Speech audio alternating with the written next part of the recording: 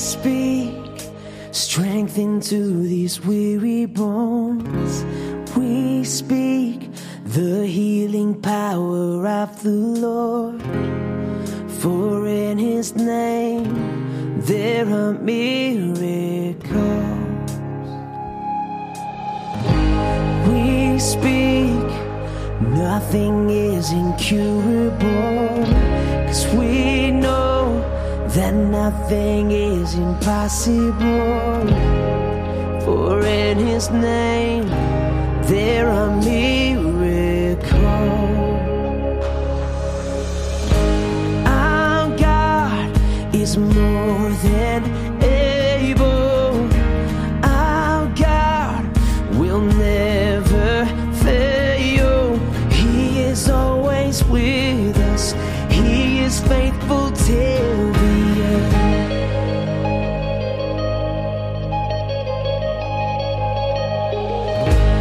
We speak happiness to be restored.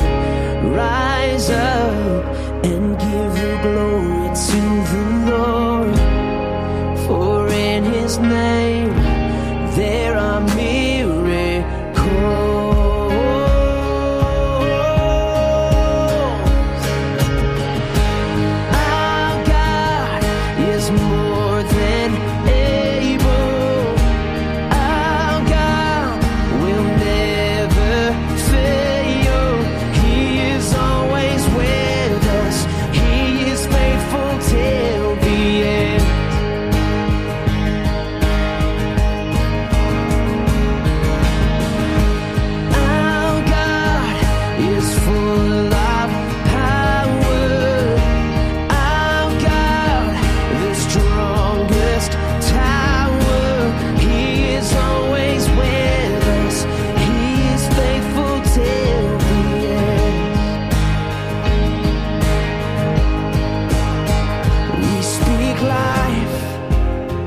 We speak life in the name of Jesus.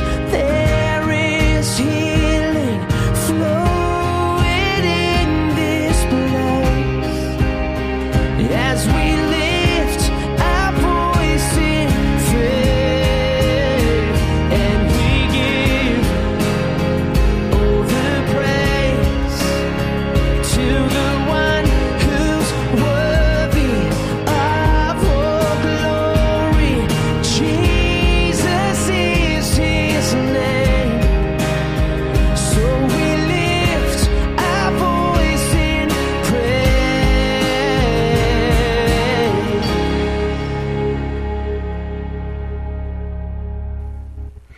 Hey, good morning, everybody. Welcome to the Genesis Gathering.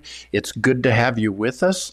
I'm excited that you're here. And, I'm especially excited this morning because I need to get over to where I am and instead of Nina. That's why I'm excited. But no, say, listen, we've got some sort of snowstorm going on in the middle of what's happening here in Denver. And it's quite a deal. So it took a while to kick off. It was supposed to kick off Saturday, Friday night, midnight, Saturday morning, sometime like that. So I think it waited a day, but boy, it's in full swing now. So again, it's good to have you with us. Welcome to the Genesis Gathering. I'm Jeff Corson. I'm the senior pastor of Genesis Gathering. And in just a moment, my wife's going to come on and share a few announcements and pray with us and those kind of things. Hey, if you're viewing this, obviously you are viewing this online right now, either through the website or by Facebook. Hey, copy that link and send it to a friend and invite them to join, okay? That would be great if you would.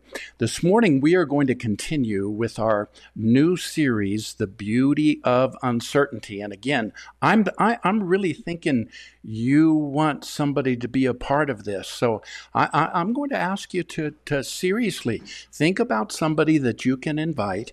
Ask them to come along with you and to view this, at least for the message, which is going to be in about 15 minutes. They need to hear this. We're going to talk about the first chapter of James, the first 8 verses, and really unpack that, because that passage is used very commonly within the church to describe the power of faith and how that unbelief and doubt will kill it and render your prayers ineffective. And in fact, James isn't dealing with prayer requests or faith in terms of the power of your faith to receive in prayer at all. And so we're going to unpack that for you this morning. So again, it's good to have you with us. I'm glad. Let me get something turned down here and get back on center camera for you.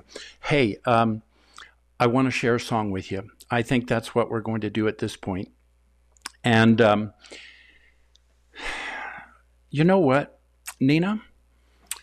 If you could come into this at this point, I think rather than me share a song at this point, I'm going to have you share the announcements and the prayer, and then we're going to go right into our questions, our question time, question and answers. This is something we started new as of last week.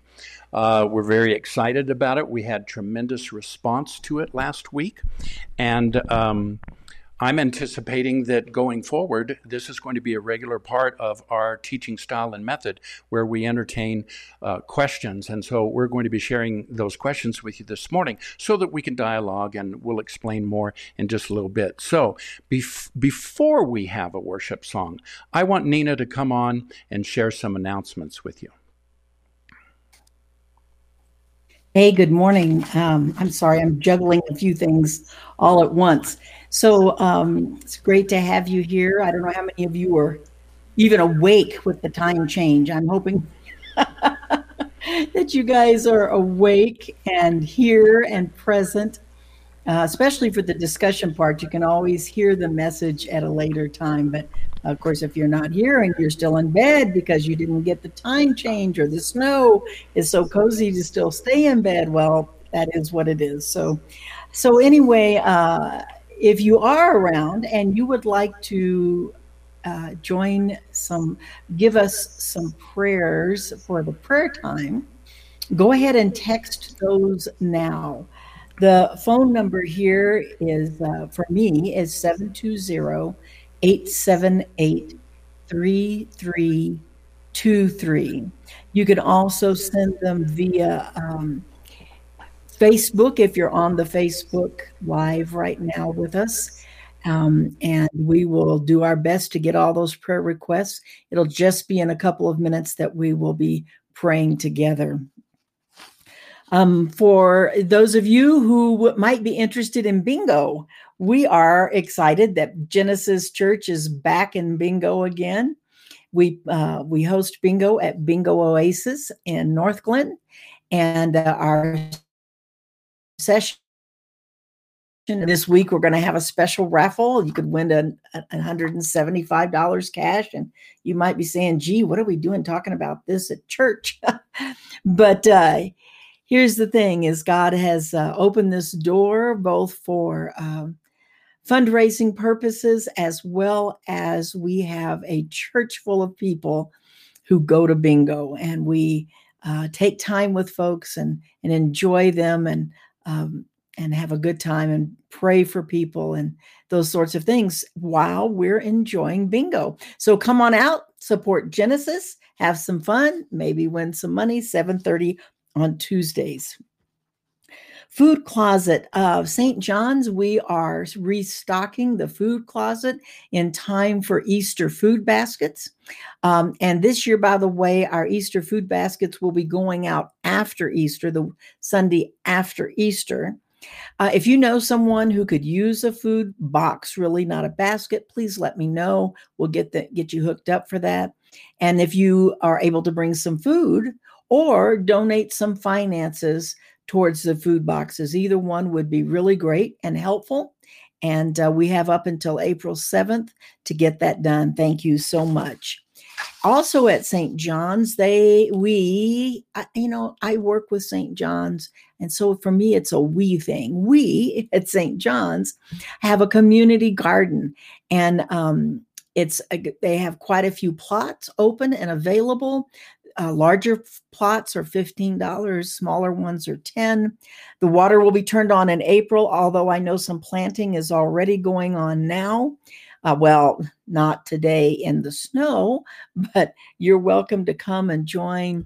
Hey, and if you know other people, if you hear anybody say, gee, I wish I knew there was a community garden. Gee, I wish I had a room in my backyard for a garden. Well, they can come to St. John's and be part of this community garden as well. It'd be very great to have them. Guys gathering for you guys this Thursday night, 7:30. If you go to I see that Jeff is saying to text him. If you'd like to join in and have never joined in, text him at 720-878-8899. I believe you can also go on our website and find information you need, guys, to get hooked up to the Thursday night every other week. Guys gathering 1 hour, just 1 hour. And it's not a Bible study. It's a time of talking and sharing whatever seems to be the topic of the evening that comes up and comes forth. I know you guys are having a good time getting to know each other and develop relationship and grow and learn together. We want to thank you all for your continued giving to Genesis. We continue to have expenses.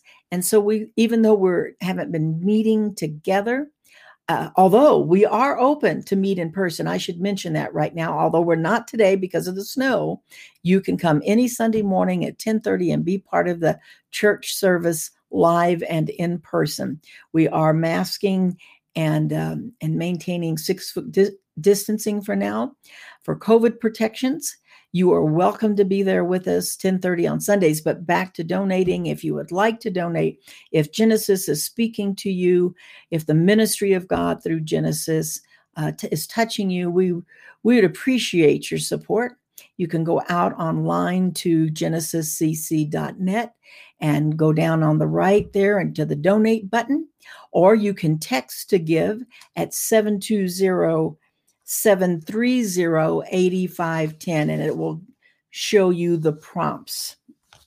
So I'm going to look here. We're ready for our prayer time. I'm going to look and be sure to see if there are any prayer requests that have come in. I'm not seeing any on my text.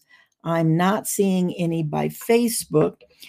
If you do have gotten here late and you would still like to send prayer requests, oh, I see. I'm getting an update right now. Let me check that out from Jean. You're free to continue to send them, and we will pray later if need be. So last week we prayed for Jean's friend's son, Chris. I think the last couple of weeks, who is out in California, or pardon me, he was out in California. He's now home. She's giving us an update. He's tired and he's weak, so we'll continue. He had an esophageal bleed. Deborah, who we prayed for her surgery, the last I heard, which was Friday, she was home. She was doing well. I'm sure there's a recovery ahead. We'll be praying for that. I'm going to mention these prayer requests and then we'll pray. I have prayer requests from throughout the week and prior to this morning. Jim's Cameron's sister-in-law. I have some difficult prayer requests here, difficult situations people are in. Stage 4 cancer. It's metastasized and they're starting chemo. Maya Darley, we prayed for her last week and her family. She's only 15. She took some pills and has been in a vegetative state for a few weeks now. There's been no change. For Manuel, the Cameron family, V-Hill Cameron family friend, we prayed for him a while back when he was going to have his surgery. He had a neck surgery, a pretty serious surgery. And now he still needs his voice to recover. He needs to be recovering from bed sores. He's on dialysis. The doctors are visiting him every couple of days. Elise and Leo have gotten better. We prayed for them regarding COVID. We'll continue to pray for their recovery. We have some new surgeries coming up for Diane, Patty, and Eileen. Eileen's a bingo friend of ours. All three of them are soon to have surgeries. There's an Achilles tendon, and I think a couple of back surgeries. And they're all dealing with a lot of pain here. And then safe travels for Barb going to Texas this week, and Lisa and Matt returning from their vacation. And we'll continue to pray for Leroy, who was in the hospital with COVID, who is a friend of ours from Bingo. So let's turn our hearts to the Lord right now, and let's pray together. I thank you for praying in agreement. There is power as we agree together.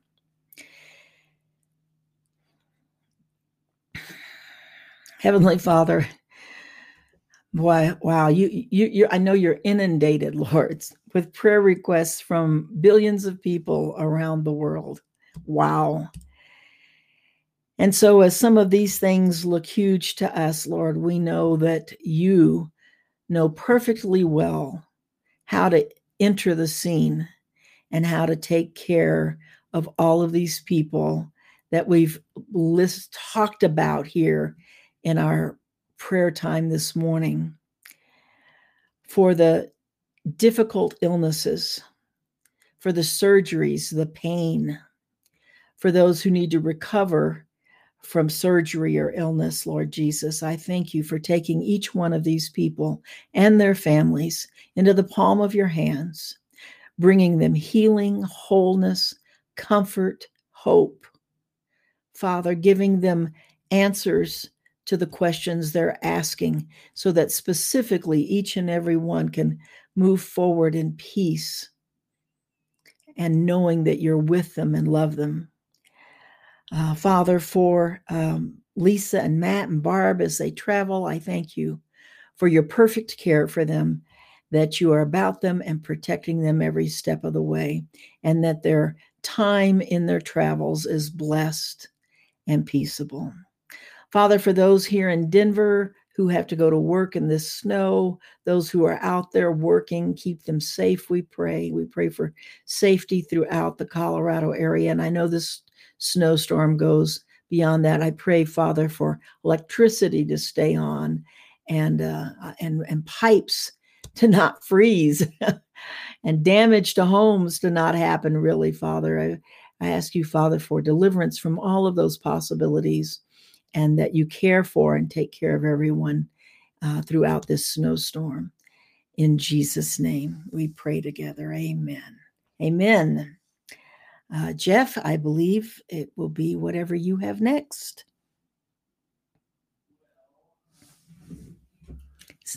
I can't hear you.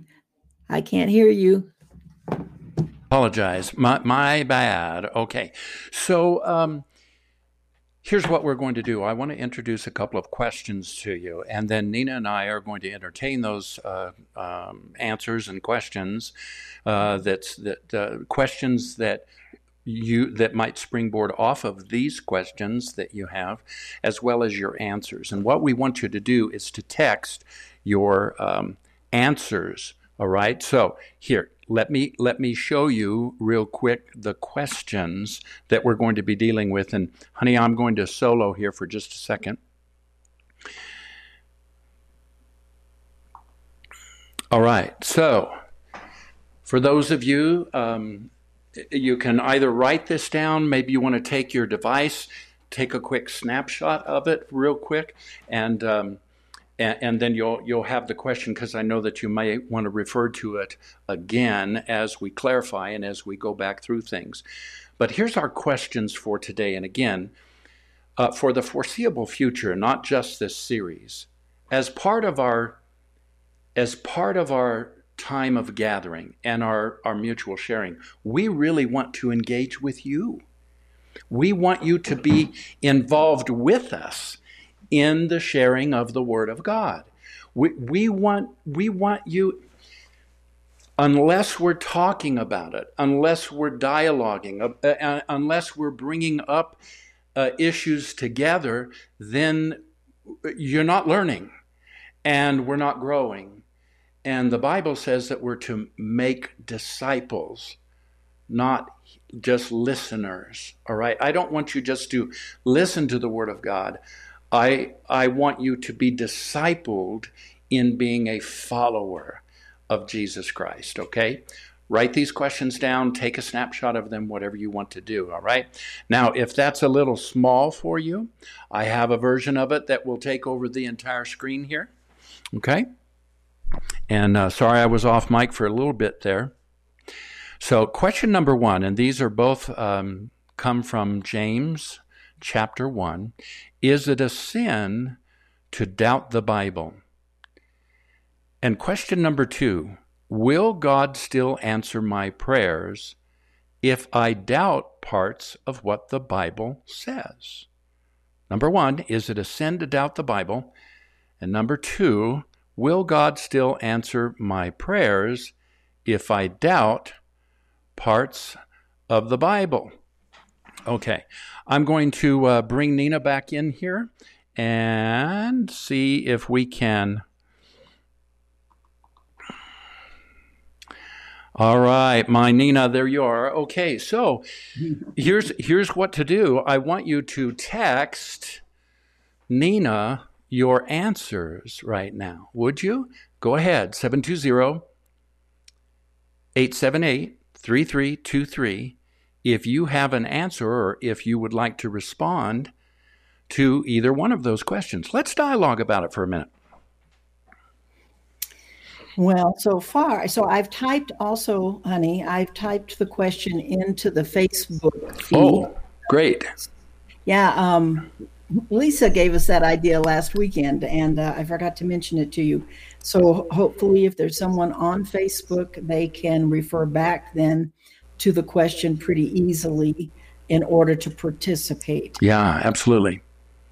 Now, I'm not seeing as many folks on Facebook this morning. I have a feeling that people are either sleeping into the snow and they'll participate in church service later today, or perhaps they didn't change their clocks.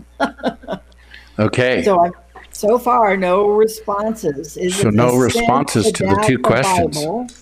Is it a sin to doubt the Bible? Will God still answer my prayers if I doubt parts of what the Bible says? So what do you think about that, everybody? And again, I realize we might have some latecomers, or maybe you're still in bed and you're not even watching this morning because you did forget about the timer. Or maybe you're out shoveling the driveway trying to get ahead of the storm. I don't know. But please go ahead, text us, dialogue with us about this. Is it a sin to doubt the Bible? Okay, say no. here's No. I got to have more than that, all right? You say, yes. No, I've got to have more than that. I want you to dialogue with, think about sitting in a living room together, all right? And we're just sharing and we're dialoguing about these two questions. What do you got, Nina? Anything? Okay. Somebody? Yeah. Jean says, doubting what the Bible says doesn't mean God back on us and ignore our prayers. Great point. Would you repeat that, Nina, please? Yeah. Doubting what the Bible says doesn't mean God will turn his back on us and ignore our prayers. Okay. And did you say that comes from Jean? Yes, it does. Okay. Jean, would you mind sharing, expanding on that a little bit? Go ahead and text us your answer. Gee, I wish we were live. I wish it was call in. Maybe sometime in the future we'll be able to actually get that piece rolling here and do more of a podcast type situation with these questions where it's live and you're able to dialogue and even be on screen with us. That'd be cool, wouldn't it? So anyway, expand on that a little bit. All right. Why is it not a sin? Why do you personally, and maybe where did you get the confidence that you have and come to the place you're in where this is not a sin? Because I don't know, when in my bringing up, it was definitely a sin to not believe everything in the Bible. That was really frowned upon. I didn't have that liberty. I'll be honest with you. That was not a liberty growing up that we had. Not just growing up. I mean, in Bible school, Bible college, and for a couple of decades of being a minister in the pulpit, I was proud of the fact that I believed every word, every jot and tittle. If it was written in the Bible, I believed it. If it's in the Bible, God said it, I believe it, and that settles it. Well, actually, if God said it, that does settle it. But the problem is there's a disparity between what we think God said and what God said. And so once again, these two questions are, is it a sin to doubt the Bible? And question number 2, will God still answer my prayers if I doubt parts of what the Bible says? Gene, I know you're typing furiously into your text or into the chat window. What do we have? Anything new, Nina? Yeah, I do. And Jeff, Jeff Peter, you might need to expound on this. So Jeff Peter says, no, it's not wrong to doubt the Bible. Otherwise, people would take it at face value, and there wouldn't be so many ways to translate what the Bible says. I guess now that I've read it slowly, I think I'm following it better. So in other words, if we didn't have questions about the Bible, wise people would just take it at face value and not do more research and find out more about what the Bible says. I think maybe that's what Jeff's trying to say. Very interesting, Jeff. I'm liking especially a piece of that as Nina was reading your answer back, stuck with me. Research. That people wouldn't be as if we just accepted it for at quote face value, as you said. We call that. I refer to that as a flat reading of the Bible. Things like all Scripture has equivalence, which it doesn't. All Scriptures are equally as important. That the Bible's to be taken literally, regardless, and in every passage, things like that. That the Bible doesn't contradict itself. Well, there's lots of contradictions in the Bible. Now, that doesn't mean that God contradicts himself. It means that there's things in the Bible that are contradictory to other things mentioned elsewhere in the Bible that need some explanation and some unpacking. And that can only be done and acquired and obtained through research and digging in and studying. And what was the word that Jeff used, honey? Let's see. Well, he said they would take it as face value and there wouldn't be so many ways to translate what the Bible says. That's the way he worded it. And then I kind of reworded it. Oh, then you reworded it. All right, Jeff, I take back everything I just said, praising you and how wonderful it was for your interpretation of that. And I'm sorry. That sounds like some good old-fashioned judgment. But I think my point is made. Has Mary said anything further? No, Gene. Has Gene said anything? I'm sorry, further? not Mary. No, Gene. Not yet. Okay, so Jim Cameron. It's normal to doubt, not a sin. It's what you choose to do with your doubt and the consequences of your choice, either positive or negative, that counts. Okay. I like that. Yeah. I like that a lot, and I think, Jim, we're going to be talking about that today. I think that's part and parcel of what we're going to be unpacking from James chapter 1 there. So, it's good. Okay, and then Barb, let's see. Okay, regarding... Is that like Barbara Ann Cameron? Yes. Barbara Ann? Yes, it is. Barb, it's good to have you as part of the broadcast this morning. I'm sure she's smiling very big. Okay, in regards to will God still answer my prayers? Okay, she answers with a scripture. Deuteronomy 7 verse 9 says, Know therefore that the Lord your God is God, the faithful God, who keeps covenant and steadfast love with those who love him and keep his commandments to 1,000 generations.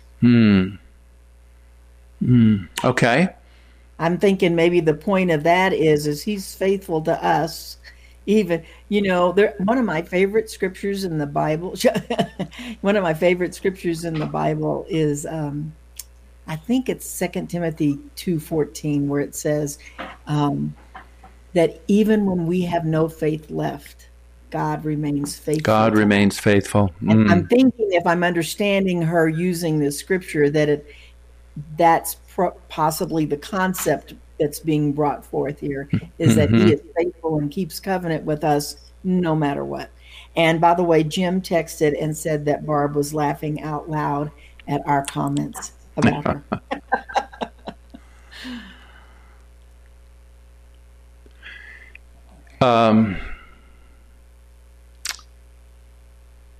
Again, when you are so steeped in religion and you actually are afraid to question what you've been taught, the authority that's teaching it, what the team says, what the group thinks, well, then you don't have the freedom to doubt. You don't have the freedom to question. And you don't have the freedom to interpret or look at things from a different angle regarding the scripture other than what you were taught as the right way to interpret it. And so, case in point, Jim and Barb, here's one that applies, and that is every time that Paul refers to our faith in Christ throughout his letters, the traditional teaching on that is my faith in Christ. And so, like a muscle, I need to build it up, and I need to have more faith in Christ. And if I have a little faith in Christ, then I won't receive as much. If I have big faith in Christ, then I'll receive more. He'll bless me better. And oh my gosh, there isn't anything that's more destructive than that kind of thinking. When Paul used the phrase faith in Christ, it's literally interpreted the faithfulness of Christ. And so what we see in our covenant walk and covenant relationship with God, and this really plays into the first chapter of James and a proper understanding of it, is that it isn't our faith that gets us anywhere with God. It isn't our faith that pleases God. It isn't our faith that keeps us in God. It's not our faith that makes the provision of God available to us. It is the faithfulness of Jesus. And covenantally, Jesus entered in to the covenant with God for us.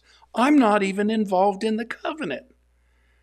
I know that is not widely taught, but I'm telling you, Jesus completed, when he said it is finished, he was talking about the fact that he made a covenant with the Father, and in our place then, he became not only our sacrifice, not only our substitute, not only our forgiveness, not only our righteousness, but he entered into every area of covenant requirement that God desired relationally, and he completed it for us.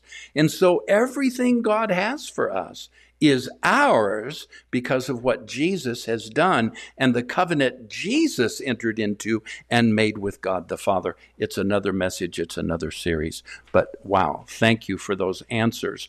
Anybody else right now before we go to our teaching? Nina? So I have a response now from Jean, and it goes along also with what Michael Zivkovic is saying. So Jean, and you are asking her to further clarify. Yeah. And I love this response, by the way. This is something I think I've recently realized myself and has helped me. Doubting brings us to prayer to seek God's clarity about his words. And then Michael Zivkovic says, doubt in the interest of discovery. I believe yes. Now, in the now, interest of, isn't that good? And what Dean said, it leads us then to prayer, leads us in, it leads us to drawing closer to Jesus. And really, that's what it's all about. now you're is preaching my walking with message. Jesus. Now, Yes, now well, these but guys are preaching my message. They're I'm interpreting what they're saying. they're And they're so- starting to they're starting to take the meat out of my sandwich here, Well, see, Michael. this is how the discussion of every believer. There's a what does that say in Ephesians? A psalm, an interpretation, a scripture, however that goes. This is what happens. And it's a beautiful thing. It's a beautiful thing. But just remember, I have the buttons, and I'm But I do about to have one- cut this I do have discussion one. off and go to a worship song, so that you don't, all of you, preach my message, and I have nothing left to say. Okay. Well, then we just end early, and everybody goes, "Hallelujah, thank you, Jesus." Yeah, that's a double-edged sword, isn't it? Yeah. Okay. So Jeff Peters says, how many times has Pastor mentioned during preaching that he used to translate a scripture one way, but now he has a new way of thinking the scriptures are being translated a different new way now? In other words, I guess, again, I'm interpreting what he's saying, that Yeah. because you were questioning things, you didn't just say, "Oh, there's the answer. I'm done. I believe it." Instead, you allowed questions to come up, perhaps doubt, and you found new revelation. Yeah, no, it's a really good point, Jeff. And Michael, I want to pick up again on something you said. You used the word discovery. Listen, the whole Christian journey, the whole walk and journey of the believer isn't based in an event called the new birth. Okay? It's based in a lifelong journey of discovery where we uncover. And in that uncovering, we get even more excited and we fall more deeply in love with the one who created us and the one who died for us. And to that end, I've got a tremendous one more. I do have one more. Okay. I want to state it. So Fran, Hi, Fran. yes, hi Fran. Glad you're with us. Glad you woke up this morning early. Okay. She's always understood that parts of the Bible might be understood differently. Is this questioning or doubting? Is this questioning or doubting that the Bible could be understood differently? It's neither, Fran, because, and great question to our question. I mean, for some, and of course, the way that I was brought up and in Bible school and so forth, I would have answered that with a definite, well, you need to get in faith. You need to go baptize yourself in the Word of God and study it more diligently until you can come to a place of believing like I do, that every word written in the Bible is authoritative and inspired and inerrant. Okay? And that's such an unfortunate position to take regarding the Bible, and it really closes down the Bible from the discovery of God that He wants us to do. Remember that last week, I believe it was last week or the week before, I shared a verse of Scripture from John's Gospel, chapter 5. Jesus is speaking, and here's what He says, literally. This is Jesus' words now. He says, "You study the Scriptures passionately, daily, you pore over them." He's talking to the religious leaders and those who are certain they know exactly what the Bible says. You're passionate about studying the Scripture, and yet you don't even realize that the things that you are studying, they all point to me.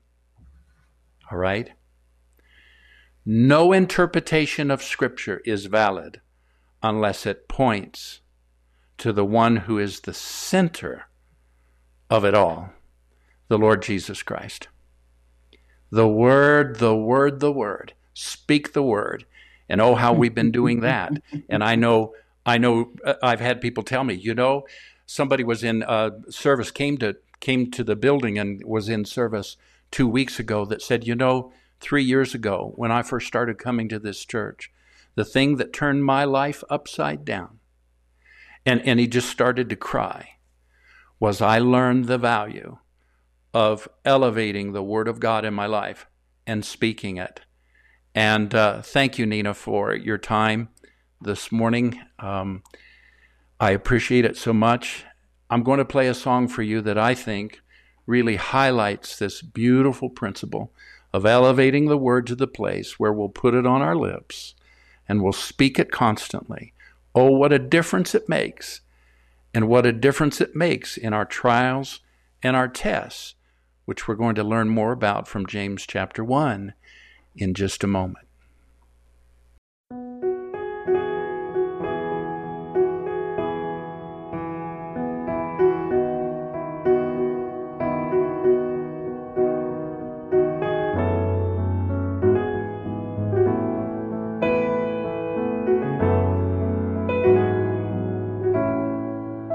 Speak the word, speak the word, speak the word, the eternal, infallible word. Speak the truth to me, let it set me free. Speak the word, speak the word, speak the word, the eternal, divine, holy. Let it calm my soul, shape and make me whole. Speak the word. I will hide it in my heart, cherish every part. Let it heal, renew, cleanse me through and through. I will make it my delight, living by its light. My faith I know will rise in these words so rich and wise. Speak the word.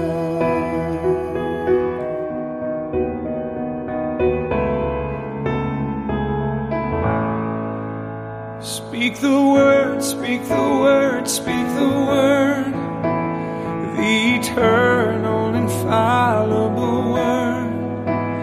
Let its power rise to dispel all lies. Speak the word, speak the word, speak the word, the eternal, divine, holy word. Let it light my path as each promise stands. Speak the word. I will hide it in my heart, cherish every part. Let it heal, renew, cleanse me through and through. I will make it my delight, living by its light. My faith I know will rise in these words so rich and wise. Speak the word. Speak the word. Oh, speak the word. Speak the word. Your holy word. I will make it my delight, Lord. Cherish every part. Cherish every part. Let it lead. Let it guide me, Lord.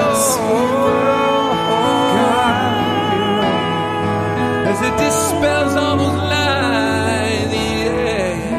Speak the word. Speak the word.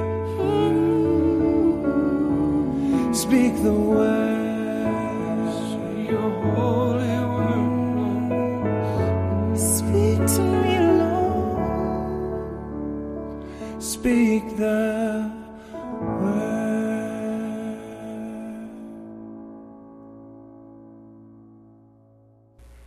Wow. How precious is that? And I just have to read this. Received a text that says, never disappointed. The combination of the discussion and this song brings me to tears. Thank you for the faithfulness to speak the word to us. Isn't that precious? Hallelujah. Well, we've been talking about the beauty of uncertainty, and this is the second message in that series. I'm excited about sharing this word with you today from James chapter 1. I think more than usual in sharing the word of God with you because of the misunderstanding that this scripture has, this passage of scripture has, with so many Christians. I was thinking about last week and decided to rehearse a couple of the statements that we made last week to you. Equating certainty with faith is analogous to saying good behavior will make you right with God. Here's another one that we shared last week. Faith isn't a cosmic download of information and correct beliefs we can be certain about. Faith is not a cosmic download of information and correct beliefs that we can be certain about. Isn't that precious? I used to think a statement like that was heretical. I am so in love with Jesus. I am more in love with Jesus today than I've ever been. I'm more excited about the Word of God than I have ever been. I'm more excited about you and gathering and the church. And by the way, since we are fast approaching Easter, I think it's in 2 or 3 weeks. I need to check the date. I know it's very early in April. Look, we're going to get information to you regarding this, but we are going to gather again in public, okay? I want everybody to show up and come to the sanctuary, come to the building, and let's have a donut Easter celebration, a donut Easter celebration, okay? So put that on your calendar for Easter morning at 10:30 at Genesis. Here's another one I want to share with you. Real faith is trusting God more than we do our correct beliefs. And finally, religion reduces God to the pettiness of a God who makes wonderful promises to expecting sons and daughters, but then makes those promises contingent upon having correct beliefs, believing those beliefs without doubt, and obeying Him. Otherwise, He will not give you what He promised. Wow. Peter Enns has said, "We are not children of a reluctant God. Neither are we the children of a heavenly Father who issues divine recipes like a chef in a kitchen who tells his students, quote, 'Follow this exactly and do it exactly like the recipe, and you will get the same results that I get every single time.'"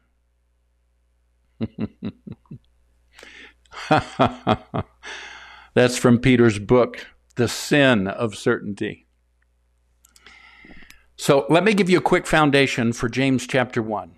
First of all, we're going to look at what is perhaps the best known and widely used passage on the subject of praying in faith and not doubting. The focus of James's teaching in this first chapter isn't about answered prayer. Rather, it's about finding your balance. Finding your balance. Okay? And let me make a quick adjustment here. All right. So our text, we're going to find it again in James, the first chapter. You can read along with me. I'm going to start in verse 1. Dear brothers and sisters, when troubles of any kind come your way, consider it an opportunity for great joy. For you know that when your faith is tested, your endurance has a chance to grow. So let it grow.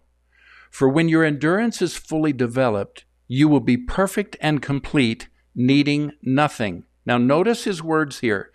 Consider it an opportunity when troubles come. This will provide you context.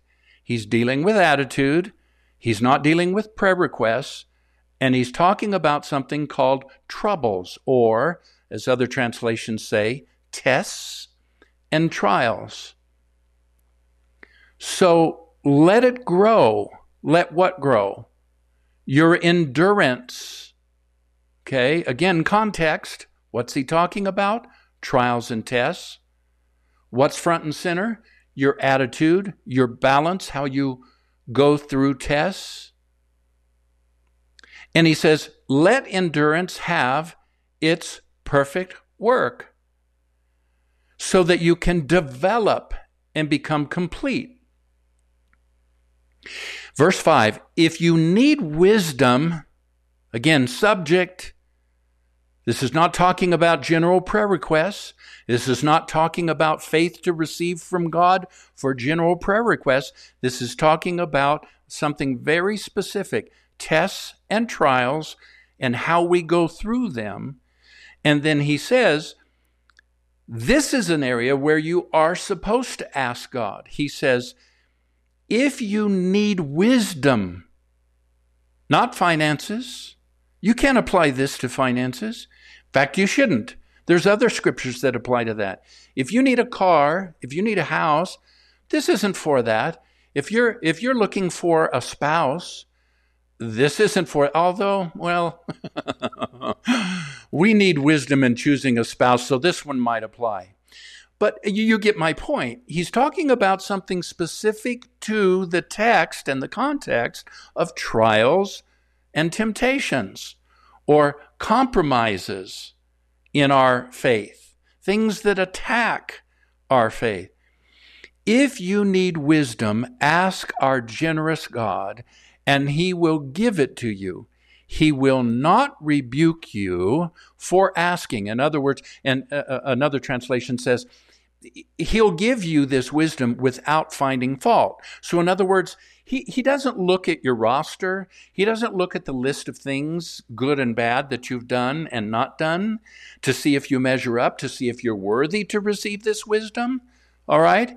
He gives it to everybody liberally. He gives it to everybody that would ask him in the midst of their trial, their test, their pressure. All right? He's there to give you wisdom in the middle of it. And he doesn't go to a list of moral do's and don'ts. He doesn't go to a list of things that you've been doing or not doing. Let's look at the second half of this passage. But when you ask him, be sure that your faith is in God alone. Do not waver, for a person with divided loyalty, subject, all right, what are we talking about? Asking for wisdom. What else are we talking about? A person with divided loyalty is an unsettled, or is as unsettled as a wave of the sea that is blown and tossed by the wind. Such people should not expect to receive anything from the Lord. Why? Their loyalty is divided between God and the world, and they are unstable in everything that they do. So again, this is not about the prayer of faith. James chapter 1 isn't even talking about the prayer, about the subject of prayer and faith. Rather, he's talking about clarity of decision-making and purposeful, critical thinking that we should expect when we ask God for wisdom, that God will guide us through, God will guide us in these things so that we have confidence and we place our trust in him. This kind of wisdom is the insight on how to proceed. Asking for this wisdom is asking for direction and clarity on how to proceed. It's a very specific request. It's for wisdom. It's because we're in a trial or a test, all right? Something that's trying to compromise our faith, distract our faith. And then he says that when you ask, don't have divided loyalty. Subject, very important. So the context is about trials, tests, and contradictions about who we are in Christ. So he's speaking of trials and testing of our faith, and he's speaking about what the apostles in the early church thought of at that time, which is that we're at the end of time here. We don't have that long. Most of them believed Jesus was returning in their day while they were still alive. And as such, then, James was warning them, look, you need to put your trust in the Savior. You need to be consistent in your faith. You need to ask Him for wisdom in going through these trials and tests and not give up. Come on. Pull yourself up by your bootstraps. Be strong. Don't give up. That's what he's asking them to do. This is a question of one's posture regarding daily circumstances, not your level of faith or the absence of questioning your walk of faith. James is dealing with receiving direction and clarity during times when our faith is being besieged and we need to stand strong. The Greek word for doubt used here means literally divided loyalty. It does not mean the absence of uncertainty, as commonly taught about James chapter 1 in these verses. Uncertainty, as in intellectual struggling, questioning brought on by life experiences, bouts with depression, personal tragedy, and so forth, that is not a sin. That is not the doubt that James is talking about. Uncertainty as in deconstructing one's previous theological certainty. I've been there. I'm there now. I'm still deconstructing. I'm still walking and breathing these things. That's not sinful. And that's not what James is talking about when he says, let him ask without divided loyalty. The New English Translation. Let me see if I have this. No. The New English Translation says this. This man who asks is a double-minded man if he has divided loyalty.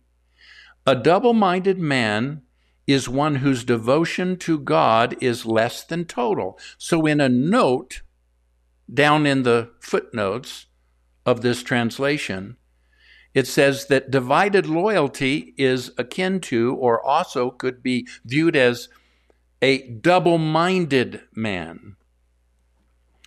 In other words, your attention is divided between God and other things. And as a consequence, you're unstable and therefore unable to receive from God. Now that's important. Listen, here's what Francois says in the Mirror Translation. Jittery in all your judgments. Lost for direction. Okay? So look at this. It doesn't mean an absence of uncertainty. Nothing could be further from the truth. It has nothing to do with an absence of uncertainty. It has to do with being jittery. You're of two minds. You've lost direction. Your faith is being barraged and you're not sure of what you should do. Now, I liken this to the story of the prodigal son. If you remember, it wasn't the father who was withholding or being reluctant in the story, right? Reluctant to give. Son, you don't have enough faith. I'm going to withhold. It was the son who was double-minded, willfully rejecting the father's provision, and he was blinded by his selfishness. And so he found himself out feeding slop to the hogs, not because of his father's wrath and judgment, but because of do-it-yourself insistence on providing by his own means.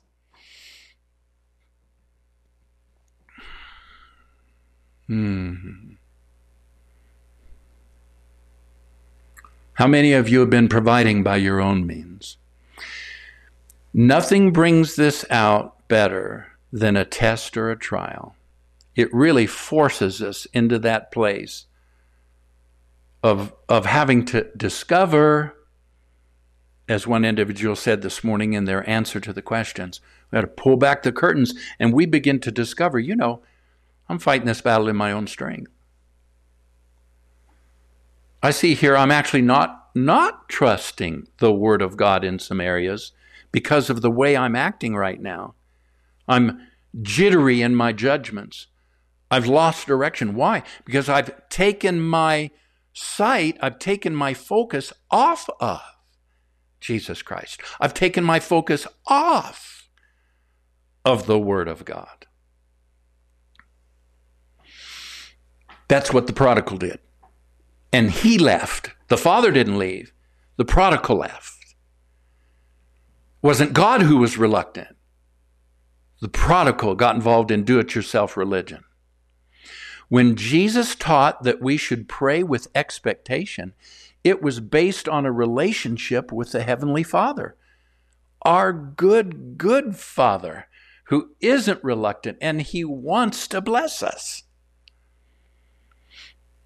We need to reject the very common use of the Bible as a formula like a cake mix.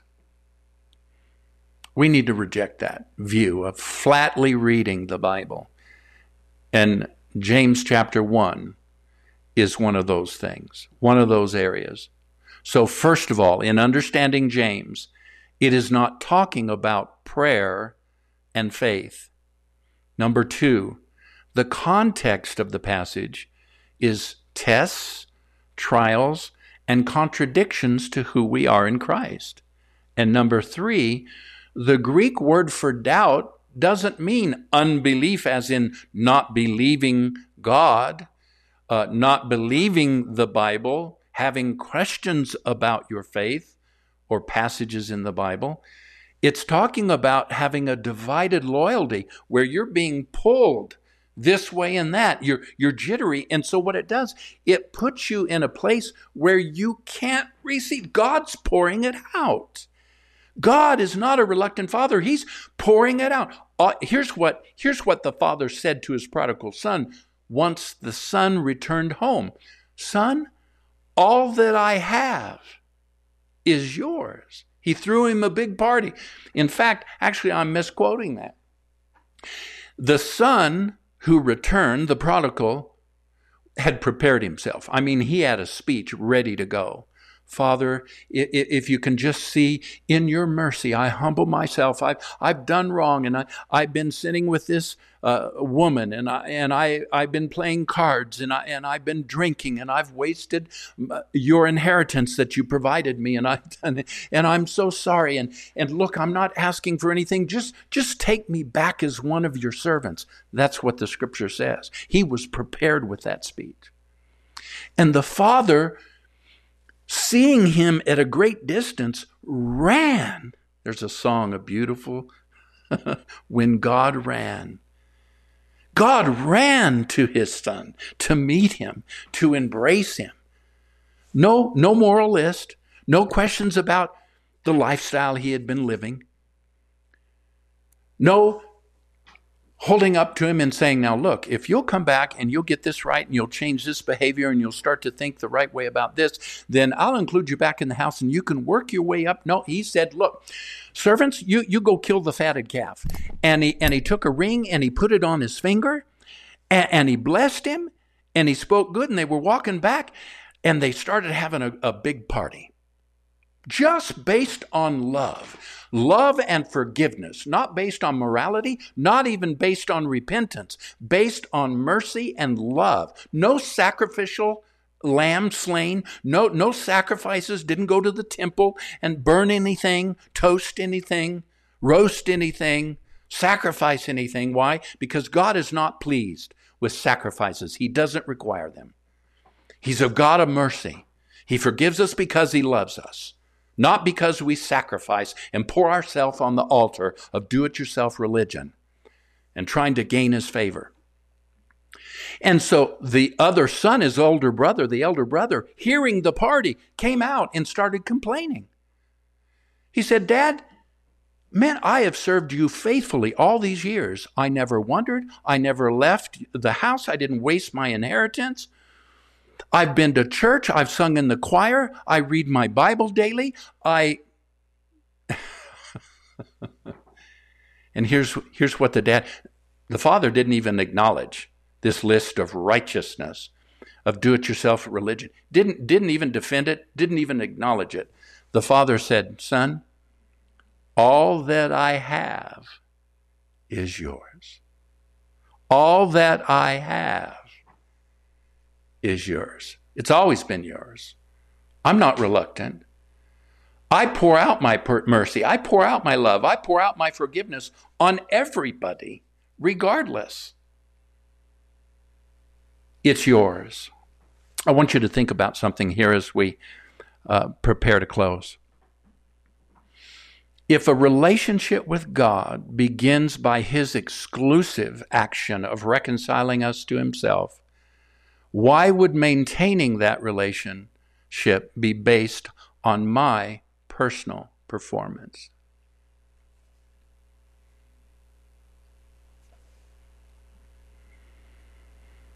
Let's read it again. If a relationship with God begins by his exclusive action of reconciling us to himself, why would maintaining that relationship be based on personal performance? Here's what I want you to do. You say, what now? Stop worrying about correcting beliefs. Stop worrying about and living in the place of correct beliefs.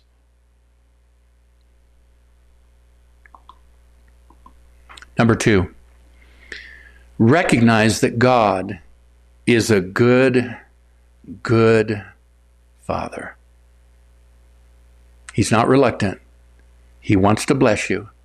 And if you're in the midst of trial, if you're in the midst of a contradiction to who you are in Jesus, simply go. Go to the Father. Ask him for wisdom to navigate that thing. And he'll do no comparison. He'll start pouring wisdom on you. He'll start pouring direction. He'll start making your path clear. And you don't need to have a divided loyalty or divided mind about any of it. Press in. And I don't mean press in as in do-it-yourself religion. I mean press into just resting and worshiping and waiting on the Lord. Number 3, redirect your attitude. That's what James said. Man, I'll tell you, when the pressure's on, when your faith is being besieged, that's one of the hardest things to do, is to redirect your attitude. Count it all joy, James said. Start rejoicing. Hallelujah. And number 4, don't celebrate uncertainty. You don't need to celebrate it. It's not like a gift. Or maybe it is. You're going to enter into a whole new realm of liberty and freedom and discovery if you dare to question, if you dare to open your heart to uncertainty, if you get past the fear and the religious teaching that all doubt is a sin and that certainty is akin or equal to faith, you're going to have a revival in your life.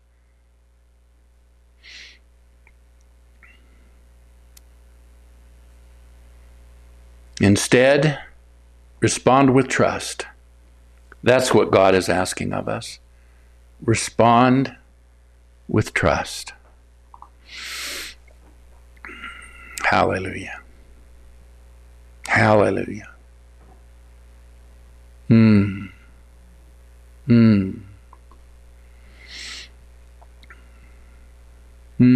I just want to sit there for a minute. Holy Spirit. Father God, I pray right now. I ask you for the... No, I don't. Because you're already moving. Your power is already present. Your presence is already present. I know what I'm sensing here. Your people are sensing there.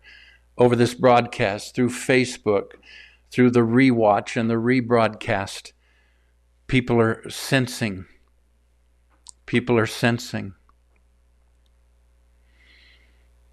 your presence, your power. You're drawing us in. You're drawing us to your heart. We're going to close in prayer. Would you pray these prayers with me out loud? Let's just go ahead and pray them out loud. The word is an encounter. We ask you, Father, for regular encounters which challenge us to see differently as you see, and not as ones bound up by religious teachings, evangelical dogma, or fear and guilt, or any other compromise. Here's the second one. The Lord gave me these at the beginning of the year, and we've been praying them every week. Pray it with me. Lord, make us less certain about the things of which we are certain, and more open to the possibilities of what we do not yet see. And finally, number 3. Cause us to understand, come on, pray it out loud with me. Cause us to understand that when you said you'd never leave us, you meant it. So we declare in faith that 2021 will be a year of breakthrough and awareness.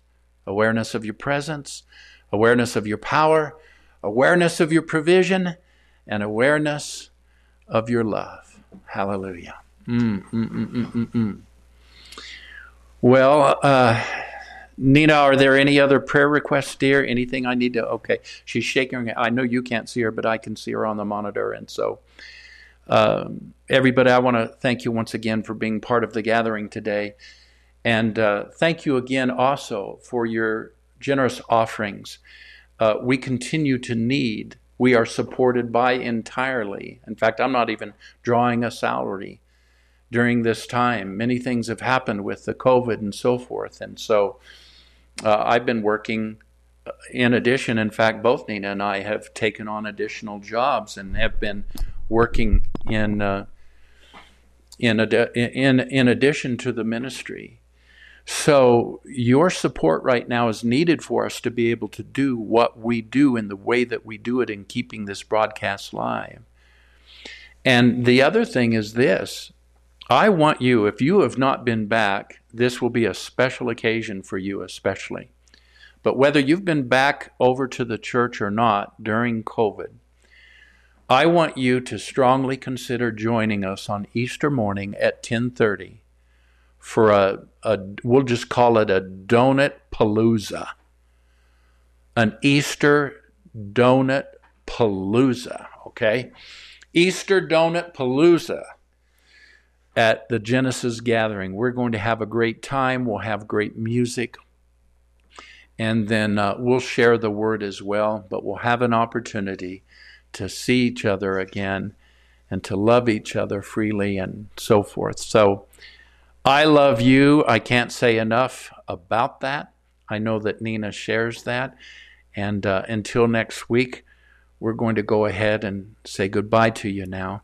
You call us if you need something, if you have questions, if you'd like to meet and pray or go for coffee, then call us. If you don't have our number, you can jump onto the website at genesiscc.net, and you can find all the information that you need there to get in touch with us. We'd love to have lunch or a cup of coffee, love to hear your voice and be part of your life. Thank you again, and we'll see you next week.